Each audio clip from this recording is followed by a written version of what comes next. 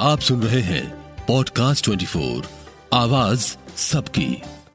नमस्कार, मैं हूं इंद्रजीत सिंह। आप सुन रहे हैं पॉडकास्ट 24। शादियों के इस मौसम में आज हम बात करेंगे सोना की। सोना खरीदते समय क्या सावधानी बरतनी चाहिए, सोना बेचने वालों के लिए कितने जिलों में हॉल मार्किंग अनिवार्य हुआ और हॉल मार्किंग से खरीदार को क्या फायदा होता है। उत्तर भारत में कहावत है कि सोना अमीरी का श्रृंगार और गरीबी का उपकार है, लेकिन कई बार ऐसा देखा जाता है कि जब आप मुसीबत में होते हैं और सोना बेचने जाते हैं तो ज्वेलर आपकी उम्मीद के मुताबिक पैसे नहीं देता। ज्वेलर आपका सोना गलाता है और कहता है कि इसमें 65% या 70% सोना है, बाकी दूसरी धातु मिली हुई है।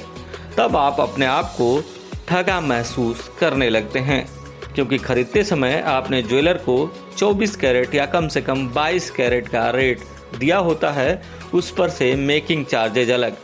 लेकिन सोना खरीदते समय अगर आप थोड़ा सावधान रहें, रेपुटेड जगह से सोना खरीदें, तो आपके साथ ठगी की संभावना कम रहती है और आप जितने कैरेट का सोना खरीदते हैं उतने ही कैरेट शुद्धता का सोना आपको मिलता है। इसलिए आप देश के किसी भी कोने में सोना खरीदें, हॉल मार्क का ही सोना खरीदें, क्योंकि सोने का कैरेट के हिसाब से ही अलग अलग रेट होता है। 1 जून से सरकार ने हॉल मार्क अनिवार्य करने का दूसरा चरण लागू कर दिया है, जिसके तहत अब देश के 288 जिलों में बिना हॉल मार्क के सोना नहीं बिकेगा।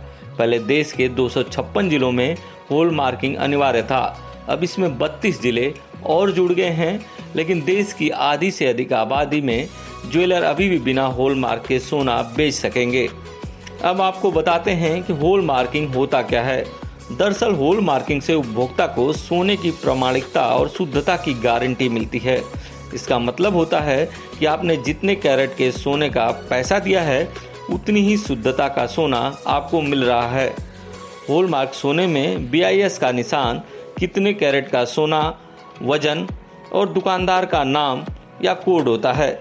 इतना ही नहीं, अब ज्वेलर्स को नई व्यवस्था के तहत हॉल मार्क के यूनिक आइडेंटिफिकेशन पोर्टल पर गहने बनाने वाले से लेकर खरीदने वाले का नाम, वजन और दाम सब कुछ पोर्टल पर दर्ज करना होगा। इसलिए अगर आप हॉल मार्क सोना खरीदते हैं और पक्का बिल लेते हैं तो ठगी की संभावना कम होती है। सोना बेचते खरीदते समय इन बातों का जरूर ध्यान रखें। सोने के नए नियम को लेकर हमने Indian bullion and jewellery association के प्रेसिडेंट पृथ्वीराज कोठारी से बात की। सुनिए उनका क्या कहना है। नमस्कार।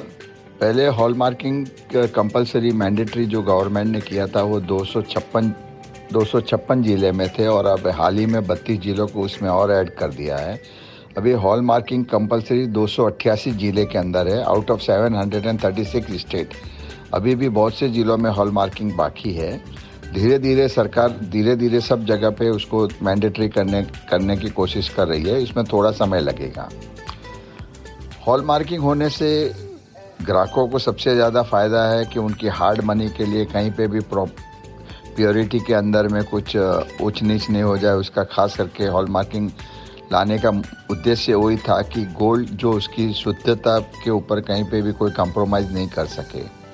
आप कोई भी दुकान में जाते हो तो हॉल मार्किंग वाला माल खरीदिए, बिल के साथ में माल खरीदिए।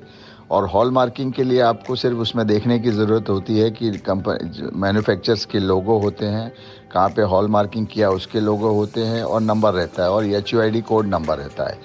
आप हॉल मार्किंग देख के हॉल मार्किंग की हुई सिर्फ ज्वेलरी खरीदनी चाहिए, ताकि उसमें शुद्धता के हिसाब से आपको कहीं पे कोई भी कॉम्प्रोमाइज़ नहीं करनी पड़े और आपने जो प्योरिटी का माल खरीदा है उसी प्योरिटी के हिसाब से आपको माल खरीदना चाहिए।